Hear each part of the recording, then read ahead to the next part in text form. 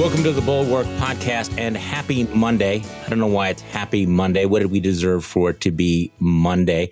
A lot going on. The former guy having a rally down in Alabama. Chuck Schumer going out for a dance while Afghanistan falls. The pandemic continues to spread as the unvaccinated has now turned to deworming medicine in the South. Meanwhile, Congress is back in session to deal with a massive infrastructure bill. The FDA finally gets around to giving final approval to the Pfizer vaccine. We just make sense of all of this. So, of course, because it's Monday, we have to have A.B. Stoddard back on the podcast. Happy Monday, by the way. Thank you, Charlie. Happy Monday. So let's start with the FDA, which finally got around. The Vogon-like bureaucracy took how many months to decide that, hey, yes, the vaccine that hundreds of millions of people have taken is actually approved. Is this going to make a difference at this point? Will this convince any of the people who don't believe in vaccines to finally take the vaccines? What do you think? I think that the administration hopes to use it as a talking point and to take away one of the unvaccinated population's talking points, but I don't think it does anything to move the numbers. I'm so relieved, Charlie, to see that the vaccination numbers are back up and that people's dying Facebook videos in the ICU with ventilators on, urging their unvaccinated friends to change their minds because they regret, not doing so. I think that's changing some minds, and that's bringing people out to get vaccinated. I think that the unvaccinated expressing regrets to the unvaccinated is the most powerful mover of the needle, and I don't think FDA approval is going to do much. I tend to agree with that, but let me give you the flip side of that the FDA approval will trigger more vaccine mandates. And the mandates do seem to make a difference. For people who have been waffling or wavering or doubting, if it comes down to, your job or the vaccine or whether you're going to go to school, it does seem to make a difference. I'm also I agree with you. And the studies, the focus groups of the polls show that the biggest driver of mind changing is your employer insisting on it. So I think, that's great. I hope that, that's going to move the numbers in terms of mandate, but in terms of actually changing someone's mind who is not being mandated, right. Who's been told, on their Facebook feed that, it's going to make forks stick to your ear and everything. I don't know that the approval in and of itself would. No, you're right about this. Here's another maybe a positive sign. New USA Today Ipsos poll found by a margin of 72% to 28%. Americans said that mask mandates are a matter of health and safety, not an infringement on personal liberty. By 61% to 39%, they endorsed requiring vaccinations except for those with a medical or religious exemption. I'm not a theologian, but I kind of want to know what the religious exemption is. But so public opinion does seem to be shifting a little bit on all of that. You had a piece, by the way, on Ron DeSantis last week, who continues to think that pushing as hard as possible against any sort of public health mandate is his ticket to the 2024 election. It really is an extraordinary political moment for him, isn't it? It's so sick, Charlie. He is aware of how bad the infection and death rates are getting in his state and how desperate the hospital capacity crisis is becoming. So he's doing these shiny metal object things to try to galvanize the base and stay out front on the culture wars while these rates worsen, which is to fight with the Norwegian Cruise Line Holdings company about their mandate in court, to try to stand up these mobile units for Regeneron treatment. So he's basically telling everyone, get sick. I'll just save you once you do, and maybe try to keep you out of the hospital with this treatment that very few people have been able to have access to. And then, of course, he's fighting all these counties on the mask mandate. The numbers are moving against him. And I was told on background after my piece ran that his internal numbers are worse than his public numbers. Really? And so I'm fascinated by the polling that you just cited, and I'm heartened by it because, A, I'm an angry vaccinated American. I'm worried for the sick. I'm worried that I might get sick, and not with COVID, that our healthcare system is being broken by the unvaccinated who believe that hospital beds are now for them when they get COVID and not for stroke victims or people, spiking fevers after their chemotherapy and stage 4 cancer. So the rage is really building across a wide, broad section of Americans. And I believe in some cases that, it definitely crosses party lines.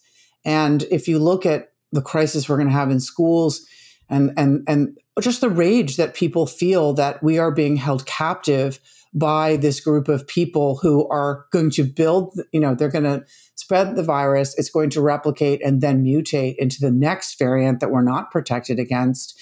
I'm starting to think with what's happening to the numbers in Florida and then nationwide that, if the Democrats, for some miracle, and I do not think they have a chance of holding the House next year, end up doing so, I think it will be because of this issue.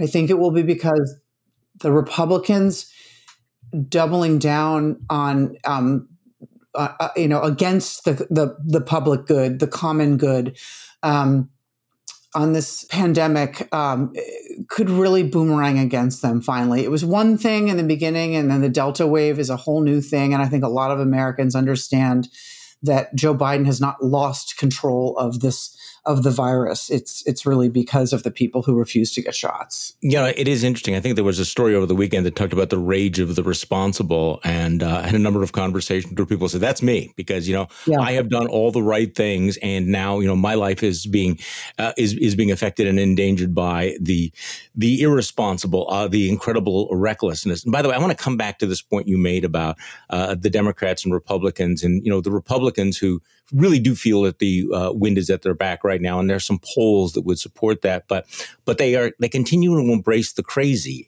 And let me just play a little bit of a soundbite. This is from Alabama, the Trump Alabama rally over the weekend. By the way, we're going to get to a discussion of Afghanistan and Biden in just a minute. I just felt the need to back into it a little bit. During this speech, Mo Brooks, who was one of the most reckless Republicans, somebody who was one of the folks who was ginning up the crowd on January 6th, telling people, to take names and kick ass. He's actually being sued for it. Mo Brooks, who also then issued a statement expressing some sympathy for the domestic terrorist who threatened to blow up a bomb last week in the Capitol in front of the Library of Congress, was one of the featured speakers at the Trump rally. And I'm not sure how well you can hear this, but he's telling the crowd, to move on from 2020, and the crowd boos him, and he has to back off from this. And I think this was kind of it was a revealing moment. Let's play the Mo Brooks soundbite. There are some people who are despondent about the voter fraud and election theft in 2020. Folks, put that behind you. Put that behind you. Yes. Look forward. Look forward. Look forward. Beat them in 2022. Beat them in 2024. The crowd's not having it. No. All right. Well, look back at it, but go forward and take advantage of it. No. We've got to win in 2022. Yeah. We've got to win in 2024.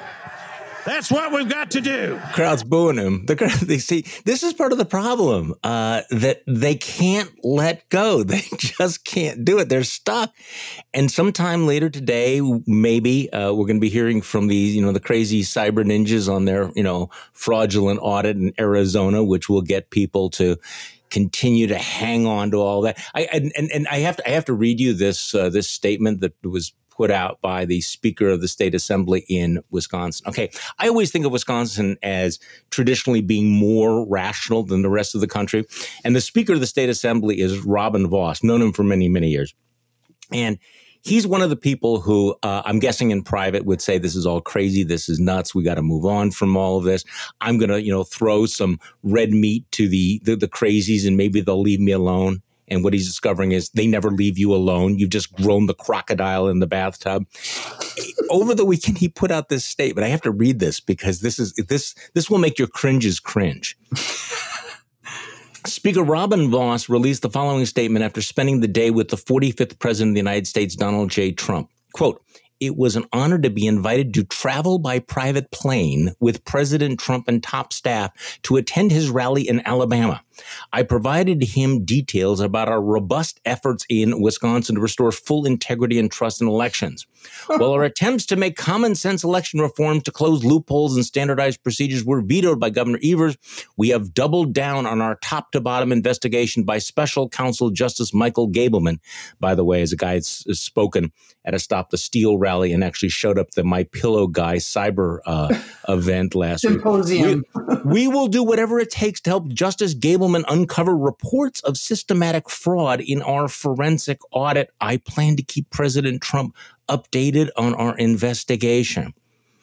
So here's a guy who was bragging that he got on a private plane to fly to Alabama to kiss the orange guy's rear end. And you know, the problem is it's not going to work for him, but still it shows the way they can't let go of 2020 and it is metastasizing. Oh, well, it's such a combination of two repugnant components, right? You have the fact that Donald Trump can't let go. And so he's going to give Mo Brooks, the congressman, a lashing, you know, when they're in private, because you're not allowed to look forward. You have to look back. Right. So he's offended that Mo Brooks has recognized that he has convinced the base not to vote in elections because they're all rigged, which is what happened on January 5 with the Senate runoffs in Georgia. And Mo Brooks is telling people, no, the way you fight back is to get out and vote, look forward. And that is off the talking points from Donald Trump. So so you have that issue where Donald Trump can't let go of the big lie, and you have to run on the big lie. You have to speak of nothing else but the big lie. You never look forward. You only look back.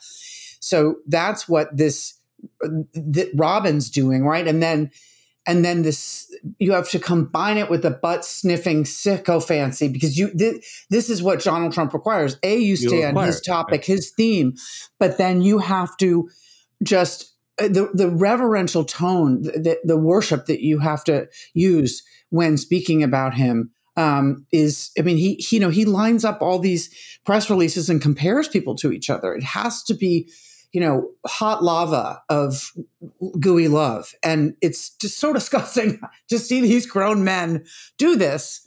And Elise Stefanik occasionally, but it really is unbelievable the terms that they use, and that they're all sort of trying to live up to Mike Pence's level of brown nosing. But Mike Pence proved that you can't possibly brown nose enough. You can't win. Right. Yeah. So the polls that are out, and I want to get to this question of how badly has Biden been hurt by both COVID and by the fiasco in Afghanistan. And of course, there was this NBC poll out yesterday. Biden's approval down 15 points in 4 months. Big drops among independents, white respondents, rural residents. New York Times talked to 40 leading Democrats who were looking on an alarm. The harrowing Afghanistan images appalled even the president's staunchest supporters, many of whom, like a majority of the American public, support the decision to remove American troops. Some of them worry the execution of the withdrawal has undermined Mr. Biden's central campaign promise to restore a steady hand. Congressional Republicans are all giddy because they think this is going to lead to a big shift in the midterm elections. And yet, before we move on to that, going back to Saturday night, there's Donald Trump, who's not only doubling down on looking back, and by the way, we have to mention, got booed when he suggested people take the vaccine. Another indication. Once you've unleashed the crazy, it's hard to put it back in the box. And then, of course, there was this moment, which it's going to get lost, but when you think of the most insane, reckless, irresponsible, dumbest members of Congress, at the top of your list has to be Marjorie Taylor Greene, but not in this Republican Party. This is what the former president of the United States had to say about Marjorie Taylor Greene on Saturday night. One of my favorite people. She's so smart. I hope she's around. She is an incredible woman. She's a brilliant woman, doesn't get credit for it, but we all know about that stuff. Marjorie Taylor Greene. Marjorie. Where is she? America's sweetheart. She's great. Great. She is great. She's a warrior. Yeah. She's a warrior. Everything I said about Georgia is true, Marjorie, right? Yeah. Yeah, they really love that. So, look, I think it's overwhelmingly likely that Democrats are going to lose control of the House. But if they don't, it will be because they have embraced the crazy, and they're being required to embrace the crazy. Right. Now, what is concerning is that I speak to people who do polling about these democracy issues, and it doesn't move the needle. So what'll be interesting to watch, Charlie, in the next year, between now and next summer, with the work of the 1-6 committee, is to see where those numbers go in terms of whether a broad swath of the population continues to pay attention to these issues, because I think a lot of them, like my friends away from politics, thought after Biden won, they could just tune all this out, go back to their life, and they catch the occasional political news every 11 days from the Today Show. So this is what we're dealing with. I think the COVID denialism from the Republican Party hits closer to their life than the fact that the Republicans are going to take the House back in 2022 and steal the next election in 2024. This is not on the radar screen of most people I know, who are not paying attention to it as you and I are, and your listeners, at a granular level. So this is a really big problem for the Democrats, is that people are not engaged on this, the fact that the constitutional order is going to break down at the next election. So what's interesting about, what's terrifying about Marjorie Taylor Greene and Donald Trump and the big lie is that every time they belittle 1-6 and render it this, whitewash it into this patriotic picnic, and every time they evangelize on the big lie, they lead to the potential, they're stoking violence. We're going to have future violence because of what they're doing. Meanwhile, I don't know that the swing voters are really connecting to this issue. So it's my big concern is how the public ingests what the committee turns over, and where we are a year from now on these issues, because the Democrats before Afghanistan were dealing with the fact that the Republicans, not only do they have a slim margin, they have historical trends against them in the midterm elections, the first term of a new presidency where they control all the levers of government, but then with redistricting, right, they could lose their margin just on redistricting alone. So they're going to lose the House. But even without the culture wars, the Republicans had a winning hand on policy and on substance, on inflation and spike in violent crime. And people might not want to hear this, but you are absolutely right that, while the Democrats are focusing on, Republican voter initiatives, say in Texas and Georgia, these other issues are much bigger in the minds of voters. Afghanistan, the border, crime, inflation. These are big, very tangible issues, and they pose a real problem for the Democrats, I think. They really do, because the strategy for the midterms is not, look, Jim Clyburn, who's the de facto vice president, and Joe Biden, they know the only way to hang on in the midterms between Kevin McCarthy having a 3-seat majority or a 35-seat majority is to keep the Biden Republican voter or the anti-Trump independent voter at home. They're not going to win them over with infrastructure and get them to vote for Democrats next fall. They know that. They need to do enough of a good job that these people are not energized to go to vote down ballot and vote for Republicans in the off year. Maybe they voted down ballot for them in 2020 and voted for Biden. These are the people they have to keep from being too mad. They know they're not going to get a coalition of Black, brown, and young, low propensity voters in the Democratic Party on the progressive left to turn out next year. They're going to be furious no matter what. Joe Biden, who watched what happened in 10 and 14 or Barack Obama in the off years, knows exactly how unmotivated these people are.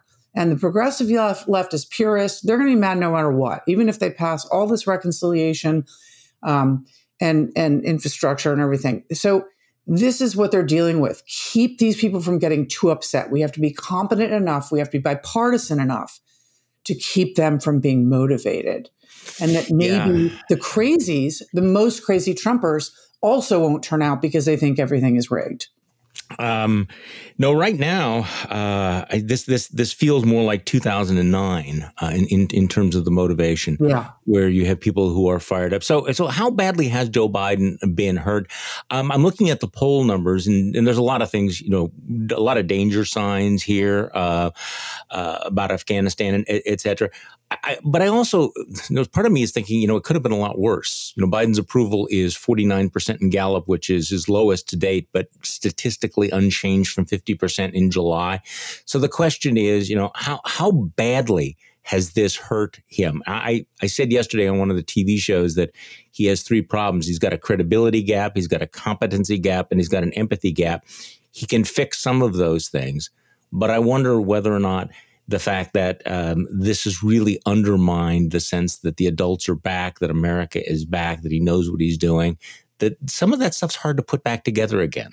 Once you've been disillusioned with somebody, it's sometimes hard to put it back together again. On the other hand, our attention span is notoriously short. So, 6 months from now, are you and I going to be talking, going, "Hey, remember when we thought Afghanistan was going to be a big deal?" So, what do you think? Charlie, remember all the times that you and I sat there for many years at episode after episode that Donald Trump would take us to, the deepest, darkest place, and then we would laugh that it would be forgotten in 3 weeks. Right. I think that you are right that the hit is to non-dug-in partisans. Independents were starting to leave Biden in the polls before Afghanistan. And that was because things felt out of control again with COVID. And they're worried about big spending and, this type of thing. They're not partisans and they're not wedded to keeping Joe Biden in office. Partisans who fear the Republicans, even if they're horrified over Afghanistan, will stick by Joe Biden no matter what. I think that one of the worst things he did, yes, to me, it's the credibility. I mean, I'm sorry, it's the fact that he was going to be competent and he was always empathetic, that he was kind of, I thought he was sick, Charlie, when he didn't come out for a few days and was at Camp David. I thought, this is crazy. Of course, Joe Biden's going to come out, and he's going to not have to be right. I've covered him forever. I know in his youth, he had to be right all the time, but in his old age, he doesn't. He's going to come out. And he's going to speak with reverence about the sacrifice that our men and women have made, and he's going to be empathetic, and he's going to be competent. And he wasn't. He doubling down and becoming defiant. And his criticism of the Afghans was so unseemly, and so it seemed like it felt like such a betrayal. So I think that the people who are not, dug-in partisans were really affected by the shame we all felt and the sadness we all felt. At the abandonment of our allies and just the total bungled management of the exit. So while the public remains supportive of his policies on withdrawing from Afghanistan, and I think those numbers will even get better in the next few weeks and months if they continue. And as of yesterday, I think there was an actual measurable turn in the operations. Right, they've expanded it now, with planes coming from all sorts of different places, so people don't have to be at the chokehold at the airport, which is so dangerous and is basically ground zero of a humanitarian crisis at this point. And they've hinted that they're going to extend the date. I think that if Americans look back, and it became more orderly towards the end, right. They will remember this differently. With, as you mentioned, the short memories. But I do think he just came in to be the un-Trump, that he wasn't going to have chaos and he was always going to be kind. And to see him defiant and to see him almost verging on a little bit of the cruel, and to see it seem so crazy, right? How did they not know? How did they overestimate both the strength of the Taliban and the weakness of the Afghan forces at the same time, right? That doesn't seem credible. So I think it will sting for a while, and I'm not I'm not sure he gets it all back. But Donald Trump never got past 49%. Biden comes in to the midterm elections still with a stronger position than most presidents do. And that's interesting to me. Yes, it's a steep drop, but he's still at a high place. Yeah, and I agree with all of those criticisms, and I think that the fact that it went to those two things, the fact that he was supposed to be more compassionate and more empathetic, and he didn't sound that way, at least initially, and of course the competence issue. The flip side, of course, is the bad faith criticism that we're getting from some of the Trump folks, which we just need to mention here. Oh, we have to. So Mike Pompeo. Claiming that he and Trump had kept Afghanistan stable. They never trusted the Taliban. I mean, the reality is that Donald Trump and Mike Pompeo surrendered in the most abject way to the Taliban, undermined the government in the most dramatic possible way. Not only surrendered, but forced the government to release 5,000 Afghan fighters. So the flip flop there, and also the complaints about not getting more Afghan translators out when in fact Stephen Miller and the other nativist Trumpists did everything possible to make it difficult to give out those visas. And then, of course, you have, and by the way, I would urge people to read Will Salatin's piece in Slate on Mike Pompeo lying about this. And then you have Nikki Haley yesterday going on Fox saying that Biden surrendered to the Taliban and forfeited all leverage by setting an August 31st deadline to withdraw troops. But then she also defends the 2020 Trump-Pompeo surrender with the Taliban, which removed nearly all the troops and set a May 1st, 21 deadline to withdraw the rest. I mean, her lack of good faith, her intellectual dishonesty is kind of breathtaking. But again, I guess in our politics day, we just assume that nobody has any memory and that there's no standard of consistency that you're going to be held to. That was one of the most frustrating things about the Trump years. I mean, the ones where he actually held office, even though we're still in the Trump years, is the idea that they just treat their voters as such stupid, uninformed people who will never check the record and care if they do. And yes, Nikki Haley has gone all in and thrown her soul out the car window in pursuit of her future political career, which is going to be so different than her past one. I too highly recommend Will's piece on Pompeo. The part, Charlie, that is so grating is the fact that, that Pence and Pompeo talk about the stability and everything. I mean, they basically gave the Taliban everything they wanted, and they let them release all these prisoners. And Mike Pompeo promised us that the Taliban was going to destroy Al-Qaeda. Yeah. They are integrated, not only providing safe haven for Al-Qaeda, they're integrated and supportive of Al-Qaeda. And that's a huge part of our current problem, which also Joe Biden's trying to downplay. But the Trump officials pretending that they didn't completely surrender themselves. They weren't. They locked the Afghan government out of the negotiations, and they kneecapped them from that moment forward, so that the Afghan government was never going to be able to stand up when we left. Well, and also you have this, and this is an opportunity, I think, for Joe Biden as we get this done. And by the way, you're right about how the mood of the voters will depend on how this ends. So it starts as a fiasco and a disaster and a debacle. But if it ends with something like a Dunkirk-like rescue of tens of thousands of Afghans and Americans, it might, we might look back on it as one of our finest hours. Whether he gets credit for that, I don't know. But here's the other opportunity. These polls, which have been generally pretty dark for the White House, also show that there's this overwhelming and it's bipartisan consensus that we should welcome in the Afghan translators. Many of these Afghan refugees, 81% of people in the CBS poll said that we ought to relocate the Afghan translators. So this is kind of a huge contradiction. You have, part of this party is ripping Biden for, not rescuing more Afghans, but another part of the party don't want to let more Afghans into the United States. And this anti-refugee playbook you can see spreading throughout the Republican Party. Just want to play a little bit of Ben Sasse, who I thought was outstanding yesterday. And I've been critical of Ben for not standing up all the time. But he was on Fox News, and he was asked about Republicans who oppose refugees. And this is what he said.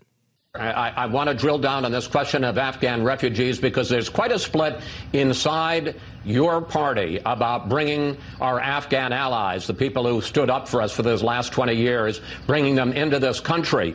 GOP Congressman Tom Tiffany says the Biden administration's plan to bring plane loads into the U.S. now and ask questions later is reckless and irresponsible. Ohio Republican Senate candidate J.D. Vance, author of Hillbilly Elegy, says he'd like to hear zero about Afghan refugees until we get every single American out first. Senator, there's a real difference of opinion inside your party. First of all, a great nation is a nation that keeps its word. The American people need to understand who we're talking about here.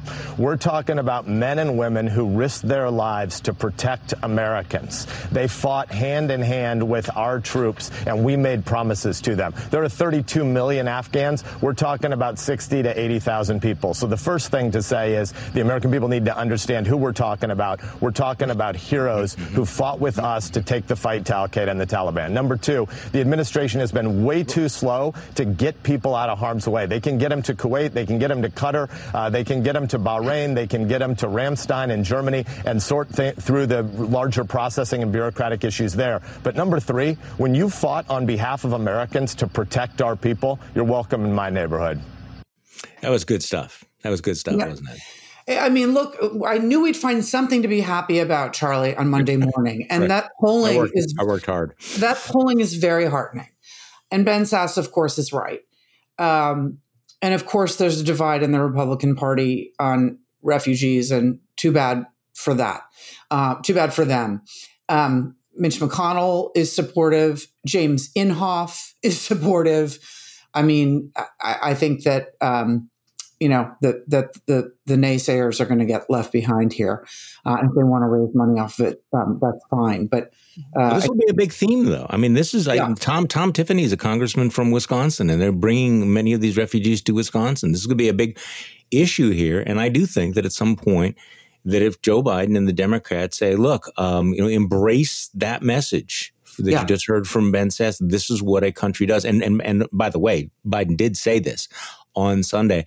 I think that this is one where he gets to recapture the moral high ground. I agree. I really do. And I just think that they have to do it effectively. He's been in reaction mode and he's been too defensive. And if they can reset with successful evacuations and then hone in on that process of bringing them here and resettling them and as you said, creating a narrative about what we're going to do next as a country to repay them, I think he can turn things around. And again, the support for the withdrawal is already there. So it's these components, right?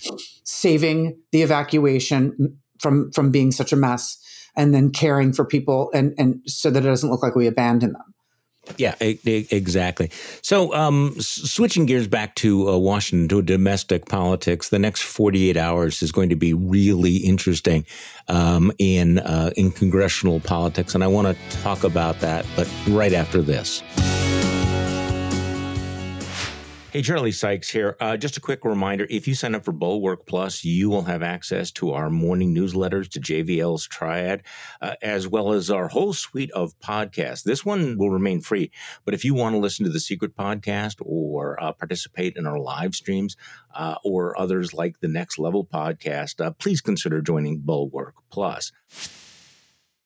Okay, we are back with A.B. Stoddard. A.B., what is Nancy Pelosi going to do with the infrastructure bill? Because we have 9 moderate members of the House saying they're not going to go along with the bigger bill. Well, you describe it. I mean, the problem is that Nancy Pelosi right now does not have the votes to pass this legislation. What's the state of play? So this is amazing, Charlie. I mean, this is what was always going to happen with their slim margins and their quite divided party. And they've managed to stave it off until this moment. They got a bipartisan infrastructure bill through the Senate. Very impressive, very uplifting process where a lot of Republicans worked with Democrats and Joe Biden's White House to come together and pass this tremendously popular bill. They convinced their holdouts over there in the Democratic Party to support the reconciliation, which is the social welfare programs, expanding Medicare to include dental and hearing and vision, all of the elder care and the free community college 2 years and all this stuff.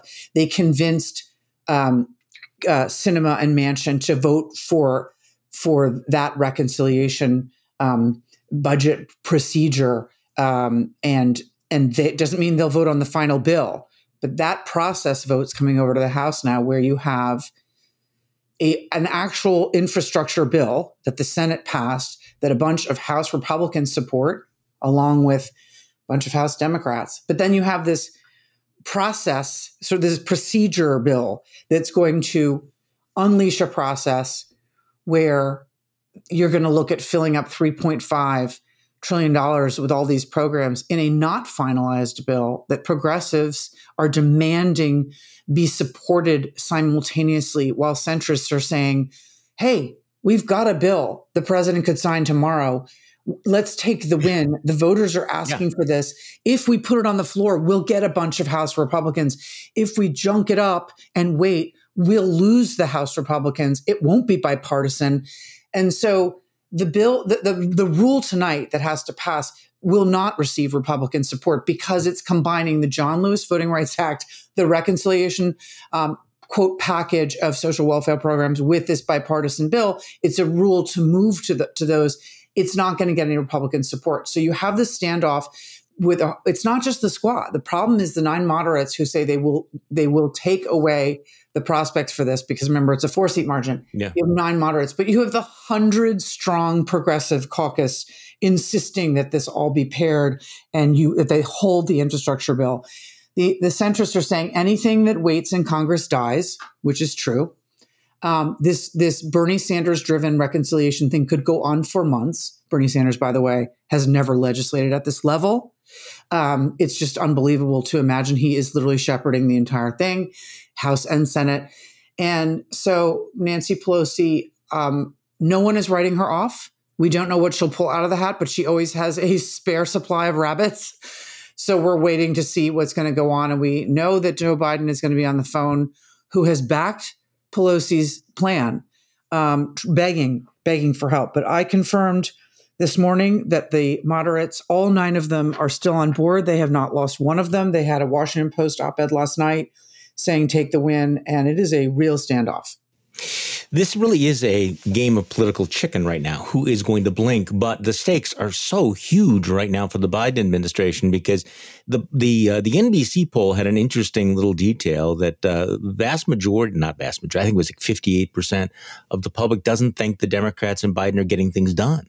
They're not getting credit for some of the legislation they passed. And if this crashes and burns at this particular moment of peril, it would be pretty bad for the Democrats. So, I mean, I'm a little puzzled by, how far people are going to push this, because this whole, you have it in hand, take the win.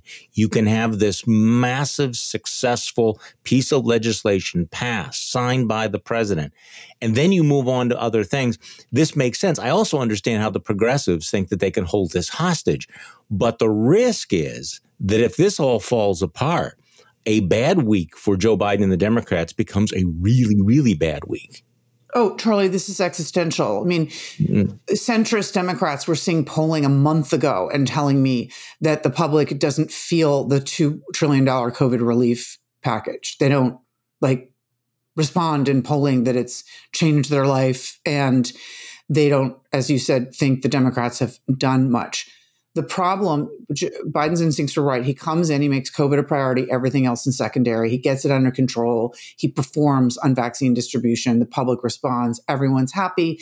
We all feel ebullient in May and June. We're coming back to normal, a new normal, but a normal. And we're vaccinated and all is well. Everything comes crashing down mid to late summer with the Delta variant. People feel things are chaotic again, and people are disheartened. And now Afghanistan. If the Democrats cannot pull this off, forget it. Maybe it's a 50-seat win for Kevin McCarthy next year. I don't know, but this is existential, and you are right. I mean, I think if I were advising them, what I would do is I would try to secure police reform quietly with Senator Scott, who's been working with Senator Booker and Congresswoman Bass, who, by the way, both those Democrats have been silent this entire time, meaning that they're negotiating in good faith. They have never bashed the Republicans.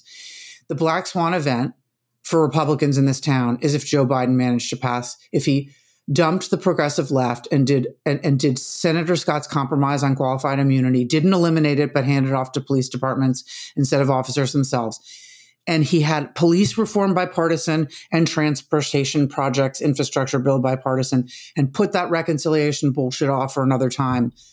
Like, we're working on it. We're going to do the next reconciliation budget resolution for 2022 later or whatever. That would be the best thing they could do to keep those voters from getting mad and voting next year and holding on. No, I agree. It's interesting. I was reading before we started this, is it Ree Teixeira? Is that how you pronounce the name? I'm always nervous about it. The liberal patriot. He's a Democratic strategist, and he has a very interesting sort of warning.